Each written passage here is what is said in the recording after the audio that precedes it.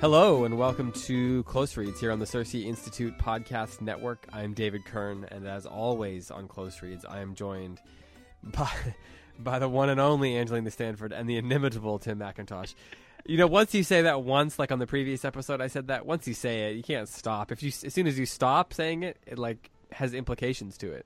Oh no, I was just thinking that as you were like taking your breath and pausing, I was like, am I about to be downgraded? Yeah, it's now the one and only Tim. Tim, that's right. I like this. Well, we are here to discuss one final time, Murder Must Advertise by Dorothy Sayers. Today is the Q&A episode. The Q&A episode, the episode where you send us questions and we answer them, or we give we make an attempt to answer them. Or we don't answer them. Yeah, or we just skip them entirely. We will get to as many questions as we can. We make no promises about, what that means exactly, but we'll give it a shot. And so it's just a standard episode here. We make no promises to do anything. Right, yeah. We might not even talk about the book. Oh, well, we'll talk about the book. I just don't know how directly. First, how are both of you? Tim, how's it going? It's going well. There's a little drama that I had to deal with this morning, which I'm not going to tell anybody about. But other than that drama, other than your 6,000 closest friends on Close Reads, yeah, right. You can trust them, Tim. Other than that drama, well, that drama is not a big deal. I'm doing well. I have recovered adequately enough to go on with my life after the Falcons loss, and I'm excited that Flannery O'Connor is our next reading. Woot, woot. Yeah. Contain yourself. Yeah. Don't worry, Tim. The loss will never go fully away. I'm sure it won't. It's going to be a scar on your soul. Yeah. Ugh. But that's why we're reading Flannery next. Angelina, what about you? How's it going? It's going well. I'm experienced this early spring that I think I read like 80% of the country is experiencing, where we didn't have February. We just jumped straight to April. So it's super nice, and trees are blooming here, and I'm so excited to see spring in North Carolina. I'm just excited to have 4 seasons. I have never had 4 seasons. I have 9 months of summer where I was from. So this is awesome. And when it was not summer in Louisiana, what was it? Was it fall or was it spring? Was it undecided? It was undecided. Like, okay, so this is what I used to always say, that there was those 2 deceptive weeks a year in Louisiana where you would be like, oh, it's so nice. And so I'd start the same monologue every year. I'm going to put a swing out here and a hammock, and I could read in the afternoons and nap. And then at the end of that 2 weeks, you're like, what the? No, I'm going back inside and putting the air conditioner on. What was I thinking? My sister sent me a text this morning, and she was like, hey, I wish you could be here in Atlanta. I decided that I was going to kind of work from location, and I walked over to the High Museum of Art, and there are children playing on the front lawn of the High, and she was on the outdoor cafe, and I just thought, oh, man, that sounds great. And it's like probably 55 degrees there, sis? And she's like, no, it's 74 degrees. Oh, yeah, it's warm today. Yeah. What in the world? It's been 70s all week. I read an article about it. Like, seriously. Oh, it's some, Santa Ana win or whatever. But, some weird thing that's happening where we basically didn't have winter this year. We haven't had winter in a few years, but I'm just going to scale back on the implications of that statement. But that's just my observation. Well, Dave, how are you, David? Oh, you sound a little glum, buddy. Oh, no, I'm good. Just, just hanging out. I'm just listening. I'm good. Okay. I mean, I got criticized. His deceptive deadpan. I got criticized last week for bringing too much energy. So, it's a rock and a hard place over here for me. I don't know what to do. Well, I think. Well, never mind. I'll say no comment. The mysterious Tim McIntosh. Well, as I said, we are here to answer questions. Before we do, I want to remind you to head over to iTunes or wherever you get your podcasts and subscribe if you have not done so already. Subscribe to the network if you like, or subscribe to just the Close Reads show. And then also, please do leave a review if you would. Whether it's a comment or a starred review, both of those things are quite beneficial for us. So please do that if you like this show. And of course, tell a friend. Let's make a deal. Everybody tell one friend, we get a lot more listeners. There we go. Seems simple. No, I'm not begging. What do you mean? But okay, this is a segue, but this totally reminds me of a conversation I had with a couple of friends the other night where I decided we should have a multi-level marketing approach to classical education. You tell 6 people, and they tell 6 people, and they tell 6 people, and all of a sudden, so like I'm gonna be at the top, and so I'm gonna be like Homer level, so I'm a Homer star ambassador diamond, and then. Like underneath that is like a Virgil. Okay, I feel like this is going nowhere. I just feel like we could benefit from a little MLM. You know what I'm saying? Yeah, that's a great way for things to get out of control real quick. So don't do that. Don't do that with Close Reads. This is not a multi-level thing. I said one person, not 6. Yeah, but we won't be sitting on the top of a pyramid that's completely empty. Like it's not like we're making any money. Well. Yeah, but someone is. Like the next people below us, they're going to find a way to monetize it. That's it. That's always the case. I know we want to get to Dorothy Sayers' questions. Can I just tell a brief story about my experience with a multi-level marketing scheme? Can I do that? You probably should. This is many years Mary ago. Kay?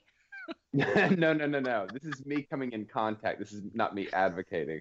So I went to the Olive Garden.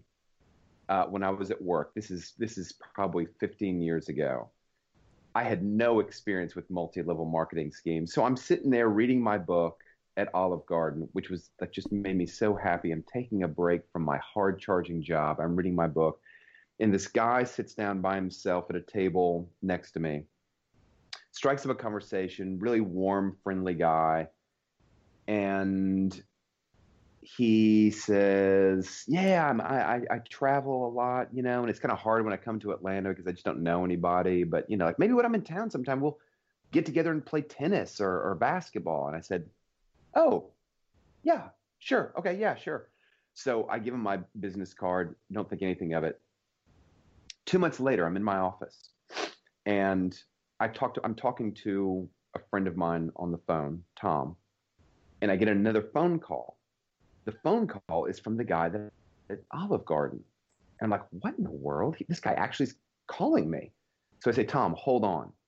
I click over to the other guy, Olive Garden, and Olive Garden says, hey, Tim, I was wanting to know if you'd want to get together tonight and like talk about some business opportunities. And I was like, business opportunities? So I click over to Tom. I said, hold on, I got to end the call. I click over to Tom and I said, Tom, this is the weirdest conversation. And I recount it to him. And he says, listen to me. You've got to ask Olive Garden if this is about a multi-level marketing scheme. And I said, Tom, it's not about that. It's not about that. I trust this guy from Olive Garden. Y'all have that bond over the breadsticks. That's right, over the bottomless salad bowl. And Tom says, just ask him. So I hang with Tom and I go back and I said, hey, Olive Garden, before we get too deep into this conversation, I just got to ask you, is this about a multi-level marketing scheme of any sort? The other line goes silent. And then about 5 seconds later, he said, Tim, this is a unique business opportunity that, yes, would involve a multi-level marketing scenario. But I really think that and I said, hey, thanks, but no thanks. I'm just not interested. And then he said, I will remember this always for some reason. He said, so Tim, do you have any other friends like yourself who are young, upwardly mobile, and business aggressive that you would like to recommend to me that I contact? And I said, no, none of my friends are young, upwardly mobile, business aggressive types at all. So I just can't recommend any of it to you. And that was the end of the conversation. Do you guys think that Lord Peter Wimsey would have been at the top of a multi-level marketing campaign? I kind of feel like he might get into that a little bit. Like maybe as cover. Like as a hobby, just Yeah, to that's like true. entertain himself while he kept his his sly, sarcastic grin about the whole thing. Exactly. Like it might be his cover. While he accumulated millions. Yeah. To buy books. Yeah. Which is what he I does. think Lord Peter Wimsey do that. He has the kind of charisma that you would need to have to bring people into the fold. Oh, absolutely. Encourage the move product. He's got a solid sidekick in Bunter to do all of the, Right. the unpleasant bits. Oh dear. Okay, so let's answer some questions. Why don't we? Let's do that. Oh, wait, before we do that, I want to say something, and it's not about multi-level marketing. It is related to this show. Uh-huh. So I listened to a podcast that was some lectures about Dorothy Sayers, and the guy was British, and I heard him pronounce it the British way, and now I get it. Wait, pronounce what? Dorothy L. Sayers, how we've been saying it. I heard him say the British way. And so I Oh. heard him say it the way Dorothy would, how we had the whole Facebook debate about is it Sayers or Sayers, right? Well, in the British accent, the difference between what we're saying and what he's saying is very little.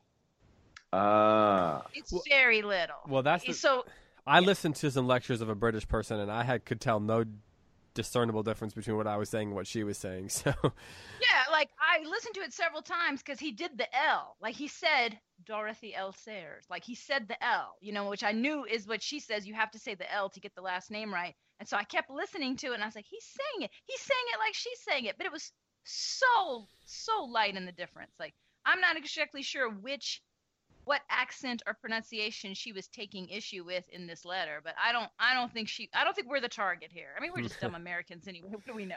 yeah, exactly. She didn't even care about us. Oh, we're from the colonies. What upstarts. We're from the wilderness.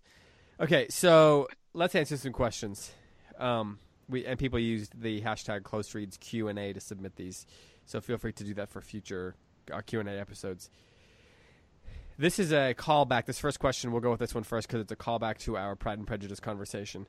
This person, Laura, I'm going to say your name on the show, so because you posted it on a public Facebook group, so we're going to go with that. Laura looked or lucked or something. I'm assuming the T is not silent. She says, I propose that Wimsey trumps Darcy by knowing when and how to laugh at himself. Thoughts? ? So really, the only question is thoughts, so feel free to talk about whatever you want, because her question is, do you have thoughts? If the question is, do I have thoughts, the answer is unequivocally yes. So what? Next. But what about... Okay, so Wimsey trumps Darcy by knowing when and how to laugh at himself. Tim, I'm going to let you take the first crack at that, because I know Angelina's ready for this one. Does trumps mean is superior in character and virtue? Is that what trumps mean? Well, define it like you want. I totally read that question as he's hotter, okay? Okay. We'd have to ask Laura, I guess. The question then is this a temperamental difference between the two of them, or is it a deep character difference between the two of them? I tend to think that it's more of a temperamental difference. I tend to think that the reason that Darcy wouldn't laugh at himself, I think at the beginning of the novel, he needed to learn and grow up, and I think he was a little bit full of himself. But that's part of what made the book so good, is that he matures. We see him kind of sprout wings and fly. And I don't know. I kind of feel like he, by the end of the book, could probably laugh at himself. It seems like Peter Wimsey, from page 1, is willing to laugh at himself, which makes me think it's a temperamental difference, not a deep character difference. Yeah. And my suspicion is that Laura is simply saying that she prefers Wimsey over Darcy by knowing when and how to laugh at himself. I don't read the question necessarily as being, an accusation of moral superiority or something like that. Yeah. But certainly your preference for someone is going to be driven by a number of different factors. So what do you think, Angelina? I've heard that you have thoughts. I do. About lots of things. I'll try to narrow them to this scope. Well, I've made no secret about the fact that Whimsy's my boy. So that's where I'm going to land on that question. But with regard to that, to the issue of his ability to laugh at himself, I think there's a few different factors at play. Yes, personality. Two, Whimsy's older. Whimsy's much older than Darcy. Even when you read him in the first book, he's much older. So we don't know what 20-year-old Whimsy would have been like. Secondly, as we said before, Peter is the second son. The Duke of Denver is a lot more like Darcy in that he feels the weight of the responsibility, and he feels a certain need to be serious because of the role he has to play. And Peter is free from that. So it's almost unfair because we're comparing a second son to a firstborn, and they have totally different social expectations, and also Peter's humor I do think it's personality, but I do also think it's a bit of a coping mechanism as well. Oh, and coping with. What do you think he's coping with? Well, I think he's coping with a lot of things, right? Like one is how does he interact with people? The humor is, it's an icebreaker. It's a way that he can sort of not be taken too seriously in a way that might be intimidating, if that makes sense, right? Like kind of takes the pressure off of himself he enjoys playing the role of the buffoon through all of these books, even in his own family. And it's really funny because, of course, that's not who he is at all. But it's the persona he portrays. And, he has to do with Harriet, he has to sort of work to help her see through that persona to what's really underneath. So, I think it's a coping mechanism. Also, he's been through the war and he's got all this intense post-traumatic stress, and so lots of people use humor in those kinds of situations. I mean, I'm just speculating, of course, because we don't see Peter when he's young. We don't see Peter before the war. We only see him after the war. And I don't doubt that a lot of it is just his personality. But a lot of it also is that he's got a totally different set of expectations in his family, in his life. Right. Yeah. It's an interesting question. Very interesting question. But it is interesting that they both come from, their specific circumstances are different in that Darcy's the older and Lord Peter is the middle, but they both come from, old money. Mm-hmm. So they come from somewhat similar circumstances, at least as far as the whole family goes, even if their responsibilities within that are a little bit different, as you said. Okay. David, you're a firstborn. I'm a firstborn. Do you feel like you are kind of, as the firstborn, less inclined to chuckle at yourself compared to the secondborn son in your family? I want to answer this so bad, but I'm going to be quiet. As opposed to whether my brother is apt to laugh at himself? Yeah.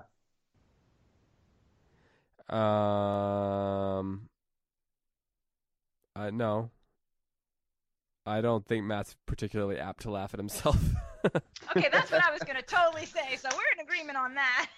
But, I mean, Matt's, people that are listening don't know him, so I don't, get too much into that, but people who, you guys know him. But, yeah, but see, my family is, like, German, and there's a thing with a lot of Germans where they're not apt to laugh at themselves, let alone much of anything else. So, it's probably not my family probably isn't one that fits the bill on that. My sister Larissa, she's apt to laugh at herself because she has no other choice, but, she would agree with that if she was listening. But yeah, she does listen. She does listen to this show. Anyway, love you, Larissa. Of course. But anyway, yeah, shout out to Larissa. Anyway, let's move on to another question because we've got a bunch and we got to get through them. Okay. Or at least as many as we can. Okay, this is an interesting one. From Tawny, I think is how you pronounce her name. How much do you think that Miss Meatyard is a bit of a self-portrait of Sayers in her role as a copywriter, especially as we got to see her more closely in the last few chapters? Angelina, thoughts? So, this got an interesting discussion on the Facebook page. I had not thought about that because I associate Dorothy so strongly with Harriet. But the general consensus among Sayers fans was that she usually has some part of herself in some female character in each of the stories, and that yes, Miss Meatyard was definitely some part of Dorothy Sayers. Yeah, what did I just call her? Meat yard. Yeah, I did, didn't I? I just had a little bit of Another a name for a cemetery? brain cramp there. Yeah. Okay. Go on. Anyway, go on. No, that's all I was gonna say. Yes. So yeah, she's the smart observer, and I could totally see Dorothy Sayers as the smart observer. I mean, nobody writes detective novels who's not incredibly perceptive and observant in general, right? Well, no, definitely not. Really, nobody can write a book at all successful, a piece of fiction at all successfully if they're not somewhat observant. Tim, Right. do you have any thoughts on this? So, No, I don't. a bit of a self-portrait of Sayers and her role as a copywriter. I just don't know that I could like paint enough of a portrait of Dorothy Sayers to say that it aligns with some character in the book. I just don't feel like I know her personality that well. I would have to observe her. So somebody commented on this question saying, I think Mediyard is a kind of pun of Sayers with etymological shenanigans, which I think is a fun comment there. Etymological shenanigans is a fun phrase. And where would the etymological shenanigans come from? I'm not entirely, I don't know. I don't know the entire context of this. Okay. So Cindy Marsh, get on there and respond. Let us know what you mean. Yeah, come on, Cindy. Okay, so that's one that I guess you guys are going to have to answer because we don't know, Tawny. Sorry. Someone who, I guess the question is she reflecting when she writes this character on herself? Like, is it meant to be a mirror of her own experiences? And that's where someone who's more familiar with Sayers' biography is probably going to have to answer that a little bit more closely. So we will be happy to hear from whoever knows about that. So go ahead and comment on that for us. Okay. Ian, long-time listener, I guess. I don't know how long he's been listening, actually, but often comments. Long-time commenter. Yeah, often commenter. Common commenter, Ian. Shout out to Ian. He says, I was wondering if the host would talk a bit about the current state of the liturgy of mysteries in today's culture. He says, Oh, dear. He says, we have the dominance of the police. Great response, Tim. Oh no, I'm leaving. That was okay. I felt that in my heart too. I just had to Even speak somebody it. who doesn't read modern stuff at all. So he goes on, though. He says, we have the dominance of the police procedural, say that 10 times fast, on TV, the massive cozy mystery industry in published fiction, and the literary snobbishness about the superiority of hard-boiled detectives or film noir over the golden age fiction of Sayers, Christie, Tay Marsh, etc. Do you agree with this preference, and why or why not? Angelina, you got any thoughts? Well, this is a little bit out of my wheelhouse. I feel like you might be much more able to answer this than me. I don't know that I have much more to say about the things I've already said in the show. I do think the police procedurals are very interesting because they seem to be so intentional about blurring lines between good guys and bad guys. Whatever code the police are following, I'm not really sure I understand what it is, other than get the guy, right? And I'm personally very uncomfortable with a lot of police procedurals because they show police doing so many illegal things to get the guy, and you walk away at the end of these shows feeling like that was the right thing to do because you got the guy. And I'm, of course, just losing my mind that what about the Constitution? You can't beat a confession out of a guy. You can't do that. Even if it means he doesn't get caught, you can't beat a confession out of a guy, So I struggle with those shows because I feel like we're left asking what is justice a lot of times.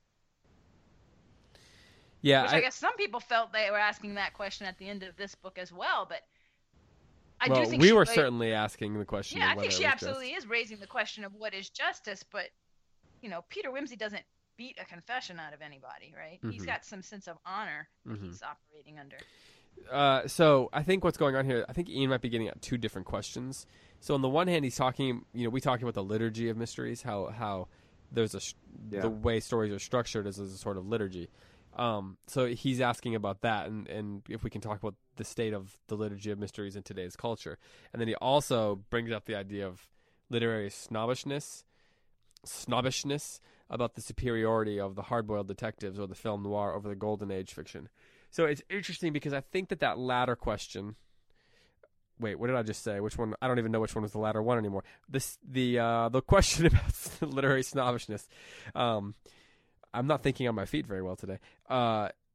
I think that one's a matter of perspective, because I think if you tend to be more inclined toward the hard-boiled detectives or the film noir, as I am, then you tend to view the golden age fiction as the one that is praised more commonly. And if you love the golden age, then you probably look over at people praising the hard-boiled detectives in the film noir and seeing that being praised more. So I think it's a matter of perspective. Like, I think maybe we're just, whatever side you're on, you see the other side as getting more praise. And I could be wrong about that. So I don't know that I've ever thought about film noir as being, as a lot of the film noir or the hard-boiled detectives as having a lot of snobbishness surrounding them. But that might be because that's my preference. What do you think about that? The hard-boiled, I love a good film noir, but the hard-boiled detective, and I've read some of them, it's not my preference, but I never thought that there was any snobbishness leading in that direction. Like, in terms of it being more serious literature, I guess I've never thought about it, but I didn't have any perception that that's the way it was perceived. Well, if you look at like spy novels, even someone like Graham Greene, who wrote what sort of were kind of borderline hard-boiled spy novels with a little bit of a literary tint to them, he called those books that he wrote entertainments. Like, he referred to his other things as literature and those as entertainments, and so there was kind of a built-in humility about them, or a built-in lack of. Like, he didn't take them too seriously. And I don't know that I don't know that I'm not that I'm saying Sayers or Agatha Christie or whatever took their golden age fiction more seriously. Frankly, I think they both should be taken seriously from a literary perspective. But that's an interesting question. I think that we might have to do some research, some data on that. So can't answer that part of the question very well for you, Ian. Sorry. But there is a liturgy to the way mystery is presented, even today, right? And part of that liturgy, I think you're getting at, Angelina, when you talk about how it's not always clear whether the good guy is the good guy, right? Mm-hmm. Like, because part of the liturgy is the gray area. So would you say that a story that avoids that gray area is inherently better? Is it an inherently better mystery story? And Tim, you can answer that too. That's for either of you. Say the question again, David. So is a mystery story that avoids that gray area, that gives you clear senses of good and evil, clear representations of good and evil, is that inherently better than one that deals more in the gray area? This is a deep, that is a deep worldview question. It is. I'm going to say no. I'm going to say no, it's not inherently better to avoid the gray. I think that it has to be skillfully done to avoid falling into nihilism, because there is a truth in which, the world that we're in right now has a lot of gray. Part of what we're struggling as being human beings, right, is trying to figure out how to interpret all the gray that we're in. We wish everything was clearly black and white. And that's part of course, why I find the world of fairy tales so kind of soul reordering, right? I can go in there and I can breathe. I know what's going on. I've got my bearings, right? And then I can come back out in the gray and the muck. But I don't think there's anything inherently better, because you can have a black and white story that's so badly done, so oversimplified, that you don't actually learn any kind of real lesson from it, anything that helps order your soul, because it's just too oversimplified. Right. And you can have a story that's so gray. I've read some of those modern books where I'm like crushed by the nihilism in it when I'm done, right? Like, I just think, I would have been better off not entering that world. That is just, I got to go read some fairy tales now, right? But it can be done well. I think we saw Dorothy Sayers do it well in this book, and that it wasn't a tidy little ending, right? It was a hard ending, and the question of what is the right thing to do was hard to know. And so I like film noir. I understand what it's trying to do when it raises questions of what's the good guy and the bad guy. I don't, as long as it doesn't cross the line and say there is no good. I think it's okay to question where is the good, right? And part of what film noir does is question whether or not the good can be found in institutions, or you have to go outside of the institution to find good. That's a very reasonable question to ask. So yeah, as long as I'm very okay with the gray if it's dealt with sophisticatedly and doesn't just reject the idea that goodness exists, which sometimes that's what ends up happening. Yeah. That's when I feel crushed by it. Uh-huh. Yeah, you have to allow for the possibility that good is for the potential that good could in theory overcome. Like, it has to always Right. be a possibility. Right. Even if you feel like in terms of the plot, I don't know which way is up, because man, how much we feel like that so often in our lives, and that's okay, and that's a good and worthy story to tell, right? Yeah. It's interesting, Angelina. I think what I hear you saying is that if a mystery or a crime novel is prescriptive in favor of nihilism, you would say no. If it's descriptive, you would say yes. Oh, right, right. Huh. Sure, that makes sense. So then you would say that a book that is prescriptive in its presentation of nihilism is an inherently lesser form of literature. Well, yeah, because I would think that it's false, right? That it's trying to convince me of a lie, right? That there's no good and there's no order. But if you're trying to convince me that sometimes you can't see the good, sometimes you can't see the order, sometimes everything is so confusing you don't know what's good, then yes, I totally buy that. So is another way of saying it, if the book asks you at the end to assent to a world, to acknowledge that our world is a nihilistic world, if the book asks you to say yes to that, your answer would be it's flawed in some deep, like its worldview is cracked in some deep way. Whereas if the book says, look, the world as we experience it oftentimes seems nihilistic, then you would say, well, no, I could still say that's a good book because it's not necessarily asserting a worldview that I think is like bankrupt in some way or cracked in some deep way. Is that right? Right. I don't know that I would articulate it like that, but yes, Yeah. I agree with what you're saying. I would more likely at the end of a book like that say this didn't have the ring of truth. There's something missing. But that if it's really, it depends, because sometimes I'll find myself sort of excusing a book or a movie and saying, well, I can see how from their perspective this is how it looked, and I have to remind myself that's not the full picture. Yes, right. So I guess I'm in the gray about all of this too. Well, no, I mean, I'm sitting here, I'm kind of asking you questions because I'm in my questions, I'm trying to kind of articulate what I think. Right. Also. I'm pretty sure we're all on the same page about this, right? I mean, I want to feel like the art that I encounter is true. Mm.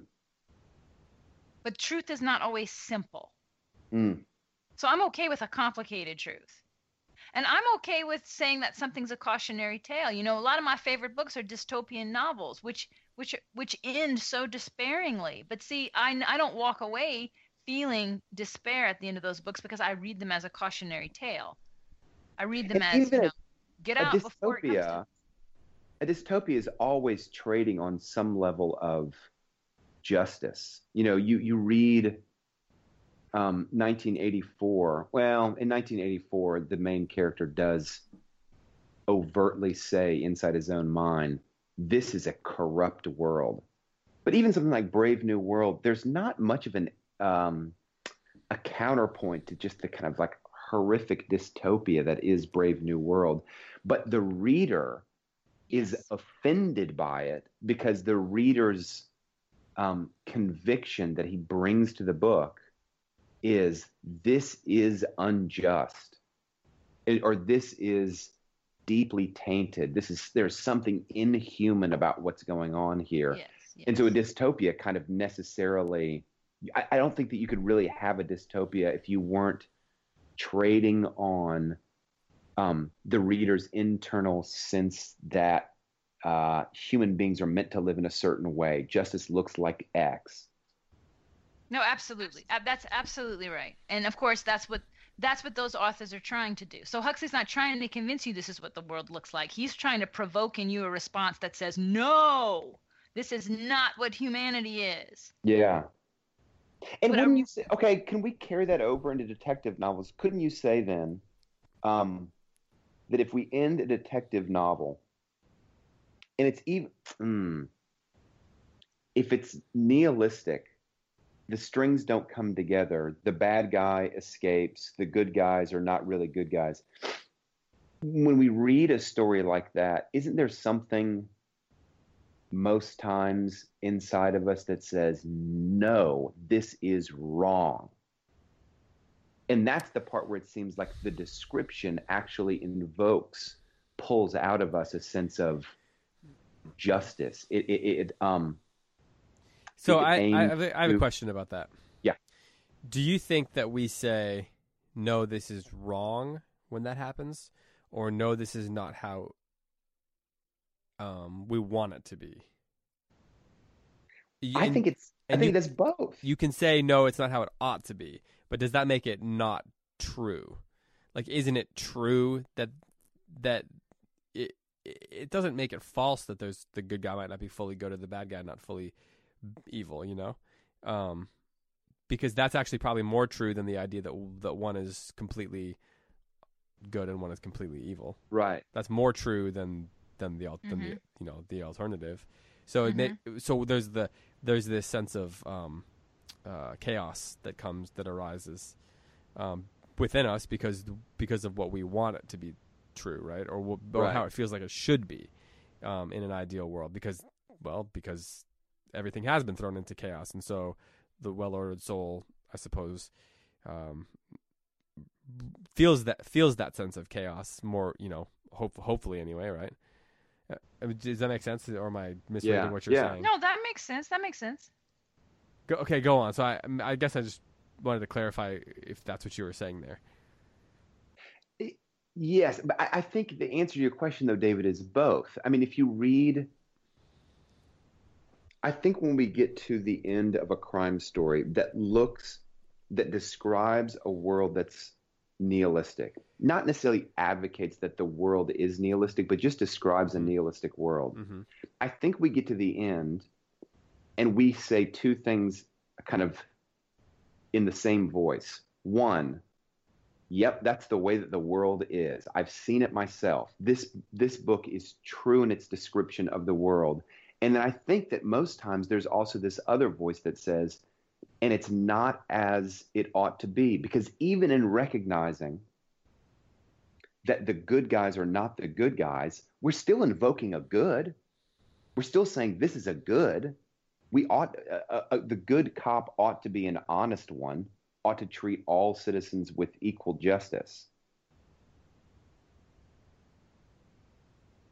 No, I agree with that. And so really it boils down to sort of this it boils down to art, right? And how artfully the author handles these sophisticated themes. And so if it's done well, then you walk away just feeling, you know, kind of having goodness affirmed by its lack of it being in the book, right? Mm-hmm, versus if it's maybe not so artful. And what I mean by artfully is not necessarily literary skill, but like, you know, is it reflective of a true reality?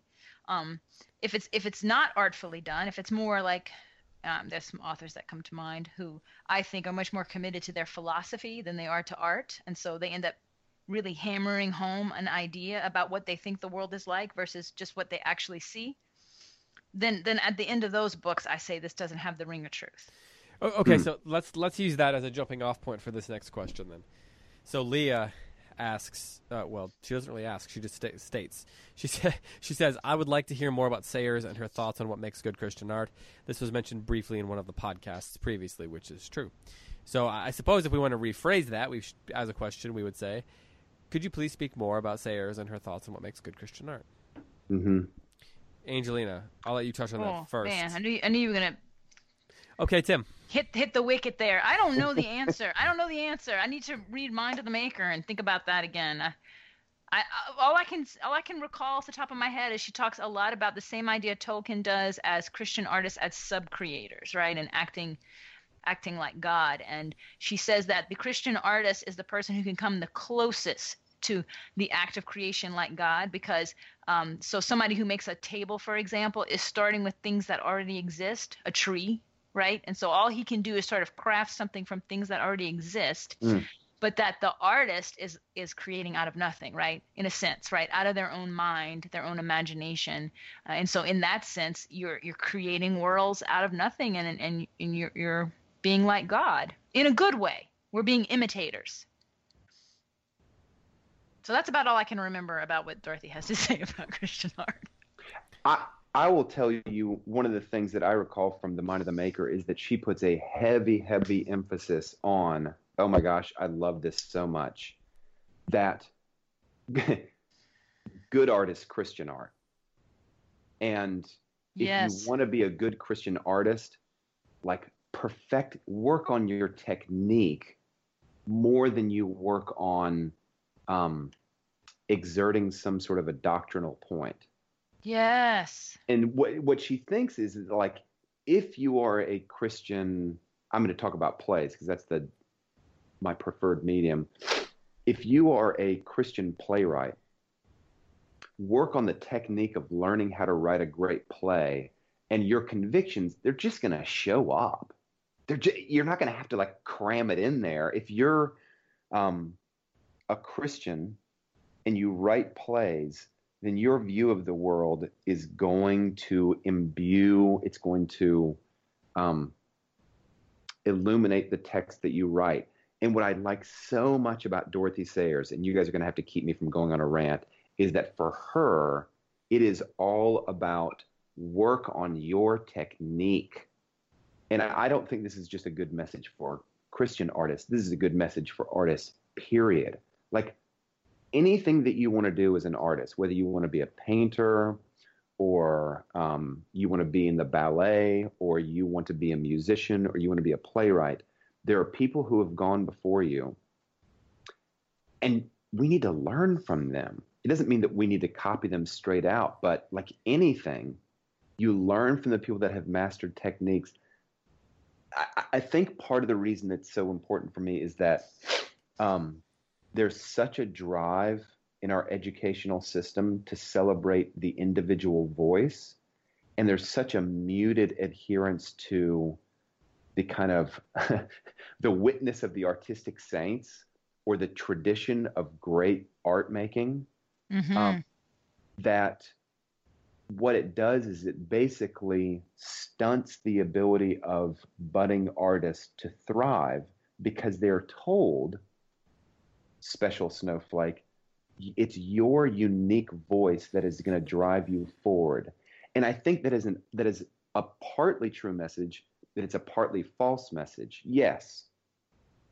Your unique voice never exists in a vacuum. That's the whole point, right? It never exists in a vacuum. And learn from those who went before you. Take a mentor on. I mean, like, the really great ones always took on a mentor, and they said, I want to write like this person. I want to paint like this person.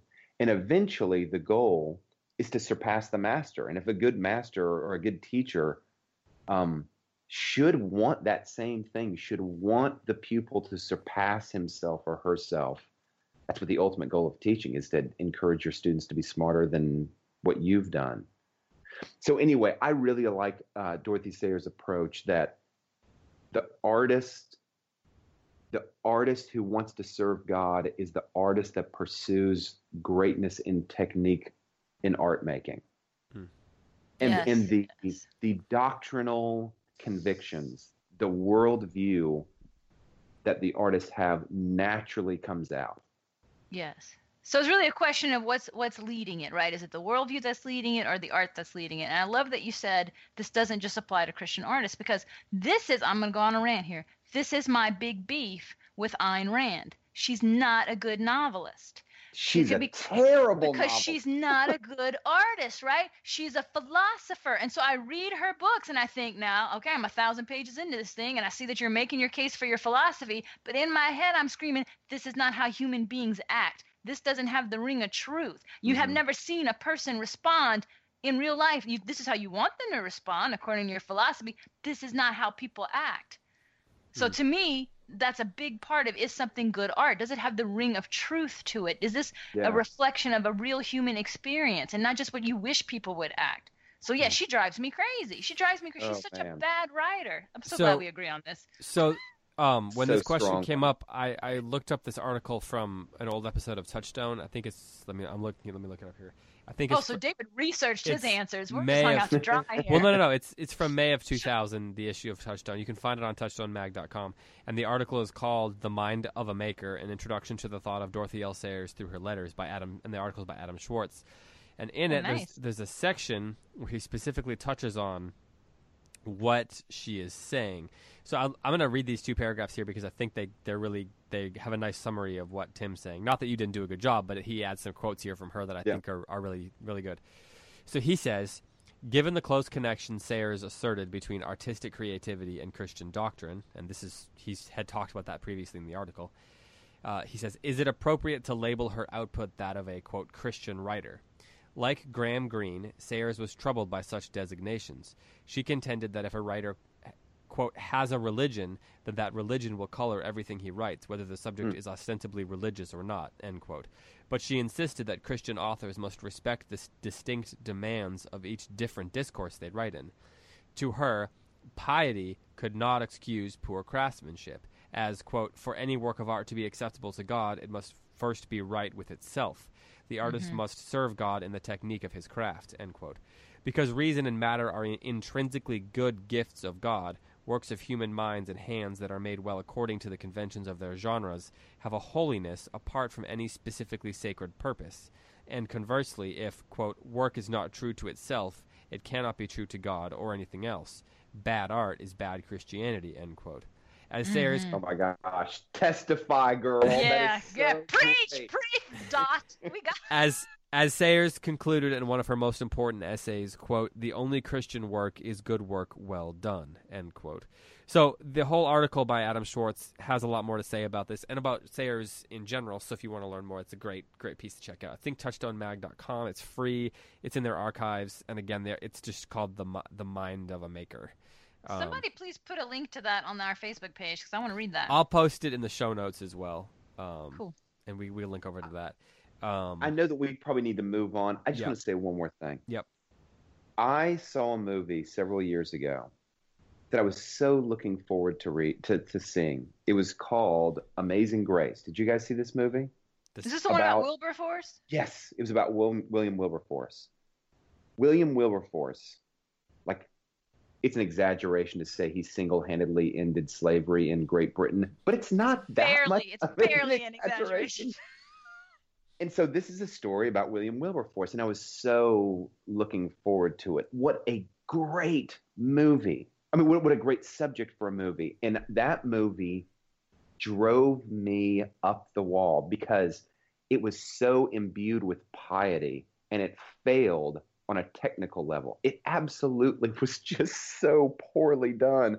The acting was good. The directing was good. Lighting was good. Camera work was good. The script was so appalling. And for me, the biggest failure in technique was they made the bad guys in the movie these sniveling, spineless cowards who were not appealing. Their message was... there was nothing powerful about the enemies of William Wilberforce. And I just thought, that's the reason this movie fails, because if you were in Great Britain at the time and you didn't recognize all of the entrenched power, prestige, wealth associated with slavery, and you can't make that case to your audience in a way that's powerful enough for your audience to actually feel somewhat compelled by the enemy, then you're not doing your job as a playwright, or in this case, the screenwriter. You're so right, Tim. And we do that all the time. We do it in sermons. We do it when we teach our students and kids. We're constantly putting up straw men as the enemy's argument. Like, see how easy it is just to tear these down, right? And the first time that they encounter a real tempting argument to evil, they don't know what to do with it because we've been giving them these straw men instead of saying, look, let's confess. There's a lot of this is an evil argument, but it's tempting, right? It makes sense on some level. You feel drawn to it, and this is how to resist when you feel drawn to evil. Instead, we act like only a moron would take that position, and you're not a moron. And so they go out into the world, and they are just suckers for this stuff. Absolutely. And when we point to what we think of as like quintessential great art of the last century, like let's just talk about Tolkien. His enemies are so powerful. Right. Sauron is so powerful I can and see myself in the bad guys. That's totally. whew. And when we see like and the temptation of the ring, of taking on the ring and all the power associated with that, that temptation is almost the central plot line for the main Are character. you kidding? That the whole insight that you are tempted to do evil because you think you can bring good out of it, that's Right. profound. Absolutely. Absolutely. And this is my biggest complaint against Christian art, especially narrative art, is that it makes the bad guys, um, they're nothing that anyone would tempt anyone toward. They're just cowards. They're these spineless, backwards cowards, and that's just an absolutely recipe for a technique of failure. Well, and it's because people, you see it in movies in particular, but you people are afraid to present something that is tempting, as Angelina said, Hmm. or like Hmm. they're afraid to present evil as it truly is. Um, and I'm not entirely sure why. I think the fear of temptation, the darkness of it, all those things play into it. Oftentimes, quote, faith-based art is meant to be for the whole family. Yes. So those things all play into it. It's a complicated thing going on. Um, Man, going on that's there. why you choose allegory, because then you can do it, and it's not assault on your soul. Yeah, yeah. Okay, so let's see here. We are running out of time really quickly here. I've got one final question we're going to have at the end, but before that, let's go with this one. So Susan says, Lord Peter Wimsey feels LPW in particular feels the difficulty and sorrow at the end of this book.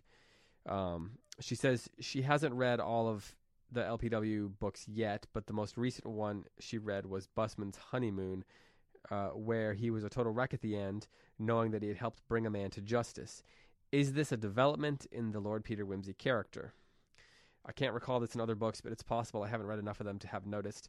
I'm reading some of the short stories here and there, and for example, he actually kills the man with the copper hand and doesn't seem too broken up about it. So is his difficulty and sorrow a development in his character? Angelina, I'm going to let you take that one on because you've read more of his work, Yes. if I'm not mistaken. Okay, Thank you. well, for this, because it's been a long time since I've read all of them. For this, I have to give credit to our fantastic listeners who all chimed in, and so I was able to remember a lot of stuff from the things that they said. Uh, he's torn up at most of the ends of these books, even the first one. The first one, the end of the book, triggers his post-traumatic stress from World War One. So there is this idea, right, that Peter, he's bearing the guilt of knowing that orders he gave in the war resulted in the death of men. And so when he brings up things, even if it's just, even if the bad guy is totally deserving, and so it's much more clear cut than, say, in this book where Tall Boy is somewhat sympathetic, he still struggles with that. He still struggles with feeling the moral responsibility of bringing someone's death about. So actually, that's pretty constant through all the books, and I love that several people made the point that I firmly believe everything I said about the liturgy of these kinds of books. I do believe she's bringing order out of chaos. I do believe that it's a movement toward justice and restoration. But what she does so well is show that comes with a price. That comes with a cost. In this fallen world, it's not going to be tidy. And it's the idea of, how does an executioner go to sleep at night, right? Like, what he's doing is just, but still, who can live like that? That's Mm. what a burden, what a weight, right? There's a reason why when we have executions now, we have multiple people pressing the button at the same time, so nobody actually knows who's the one responsible, because there is a moral weight that comes with that. I imagine if you're a judge and you're sentencing bad guys to death, there is still a moral weight for that, even if Mm. they're deserving of it and it's justice. So one of the things that Peter does is really struggle with the weight of that moral responsibility. He never takes it lightly. You never see him high-fiving Parker at the end or anything like that. There's a great weight and a great cost, and it's a great emotional burden for him, which I think is very, very true. And I really cannot stand any modern portrayal of this as if it's flippant. That it's flippant to put a man to death even if he's deserving of it. Like that, no, that's not flippant. this is tragic. Like the whole thing is tragic. The bad guy is tragic. The victim is tragic. Everything's tragic about this. One of the Laura, who we answered one of her questions earlier, she also wrote. She shared a quote from a letter that Sayers wrote to her son John in 1940, and she wrote, "The detective market, thank heaven, has fallen off. I say thank heaven because it was getting bad for people, encouraging them in the delusion that there was a nice, complete, simple, one and only solution to everything. There isn't. There's a solution to murder mysteries only because the murder is made to be solved." So, like, within the context of the fiction itself, you know, you can solve the crime, but what's true to real life is what you're saying there, Angelina. That you know, it doesn't. Anytime anything happens to anybody, it makes for. It means there's not going to be anything simple about it. Right. And even though I think there's a liturgy and a form to this stories, I appreciate her craft in making it complicated and not overly simplistic. Even though her books tend to be, you know, a little more orderly than, say, a hard-boiled detective novel. I mean, I like that she throws these curveballs at us. You know, it just when I thought about this question, I thought about a conversation I had with my students, because, you know, I talk a lot about the world will right itself. You see that in literature a lot. You know, the movement toward order and restoration. I said, but that doesn't mean that there's not going to be horrible chaos created by that. And I had given the example this week about the French Revolution. It ran its course. The world righted itself. But there was blood running the streets. France still has not recovered. Same thing in Russia. You know, ultimately communism fell under the weight of its own absurdity. That doesn't mean it didn't throw the whole world into chaos from which we are still trying to get righted. So, you know, there is always a sense in which we are moving toward restoration, but that doesn't mean we're not going to make a huge mess of it in the process. Okay, so Angelina, this last question is for you as well, because you're the resident expert here. We've had a couple people ask about where to go next, or where to start. You know, I mean, maybe they've read this book. Do they go back to the beginning of the Lord Peter novels, or what should they do if they want to keep reading? You could start at the beginning. Just know that somebody actually confirmed this, that it will be a bit of a culture shock, because it'll be a very different Lord Peter that you meet in the first book. Someone referred to him as full volume Peter Wimsey versus a more muted one that you find in Murder Must Advertise. I personally don't have strong opinions about where to start, because I read them all out of order. I only think you have to read the Harriet Vane ones in order. Okay, and so I don't know that I did those either. Where does that start? So if someone wants to just start Strong Poison, then Have His Carcass, then Gaudy Night, then Busman's Honeymoon. Then I think there's also a short story that comes afterwards that she wrote, I think, after World War II, so that shows them more settled in their life. And then she died with a half-done manuscript, which was about Harriet and Peter. That it's basically fan fiction. I think, what's her name, Patton or something like that. I'm drawing a blank. I actually have the book. It's in the other room. I consider that sort of a half Dorothy Sayers book, because she outlined the plot, and it was fun. It was fun to see their story kind of carry on. Okay. But she can, I think it's Jill Patton Walsh. I think that's her name. And she actually has a whole series of them, which I have not read all of them, because now she's just spinning off into her own little thing, and I didn't like all of her choices. But that's the Harriet Vane ones. Okay. Most people, I think, well, I don't know. I read that some people think The Nine Tailors is her best book.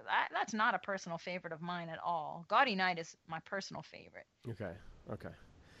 Well, that gives people a couple different options. You can go all the way back to the beginning, or if you don't want to take on that, you could just read the 4 or 5 Harriet Vane ones and start with Strong Poison. Okay, Tim, any final thoughts on Murder Must Advertise? On Mere Must Advertise? Yeah. Mere Christianity Must Advertise? Yeah. I feel like Dorothy Sayers' detective stories and I did not get off on the best foot, and I'd like to try another one later. So I'm going to take. I'm so glad you're saying that. You're going to love Gaudy Night, Tim. You're going to love it. It's all about education and women, and my 2 favorite things. Well, I just feel like after what you said about Anna Karenina, that you're just ripe to read about some strong, intelligent, wounded woman. I feel like you're just going to connect with this. That's probably fair.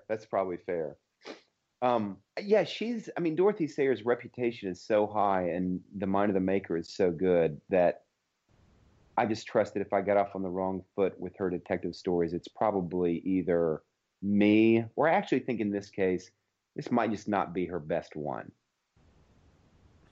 It's a different one for sure. Yeah. Well, we had a good time discussing it. Thanks for everyone who joined in on the conversation. As we've said previously, the next book we are going to discuss is Flannery O'Connor's collection, Everything That Rises Must Converge. The first story we'll discuss is the first one in that collection, which is called Everything That Rises Must Converge. So we'll do that one first. It's one of her more popular ones, one of the more well-known ones. And we'll be prepared to talk about Flannery O'Connor. She had some similar opinions on art that Dorothy Sayers did. So yes. I actually think they'll be pretty interesting companions to read back to back. So get a copy of that. I think Everything That Rises Must Converge is available on the internet as a story. I don't think the whole collection is, but I'm pretty certain that one is. And we look forward to discussing that with you next week, starting on next week's episode. Hey, David, can I make a little pitch about what book to buy for Flannery O'Connor? Sure. I know that we're reading Everything That Rises Must Converge, the collection, but her complete stories, the collection of her complete stories, I think is a better purchase. And the price is probably negligible between the two of them. And you would get, of course, all of her stories. And the other thing that you get is that the foreword written to the complete stories by Flannery O'Connor it's a wonderful introduction to who she is. So if readers want to do a little bit of kind of preparation and they don't have time to read all of her letters, they don't have time to read Mystery and Manner, etc., then getting the complete stories, that forward is a nice little intro to her biography, and it gives a little bit of a vision of what she's doing in her stories. Tim, is this the one with the white cover with the peacock on it? Yes, that's right. Okay, that's the one I've got. Yeah, they also have a second edition of that's less white, but still has a peacock. Okay, well, I got the old one. If you're also looking for to learn a little bit more about O'Connor, is the ideas behind her writing and her biography, look up Ralph Wood's The Christ Haunted South, which is incredible, and then there's a biography that came out about 4 or 5 years ago by Brad Gooch. I can't remember. I think it's just called Flannery. All right, one of those is super expensive because I put it on my wish list. Well, so I guess maybe get them from the library. I'm just saying, if somebody wants to send me a book. Hey, while we're on this, I know we're trying to get out of this, but there's also that 4-part biography by Paul Elie called The Life You Save May Be Your Own. So he takes 4 Catholic writers, Dorothy Day, Flannery O'Connor, Thomas Merton, and Walker Percy. What? And he does a 4-part Angelina, you gotta read this thing. You gotta read this thing. The Life You Save May Be Your Own. Look, if somebody would just come over here and do my laundry and cook my food, I could just read 24 hours a day. I think they're all, all of this is available on Amazon pretty reasonably. The Gooch one is $12.65 on Amazon right now. And then also Jonathan Rogers also wrote a biography of her called The Terrible Speed of Mercy, a spiritual biography of Flannery O'Connor.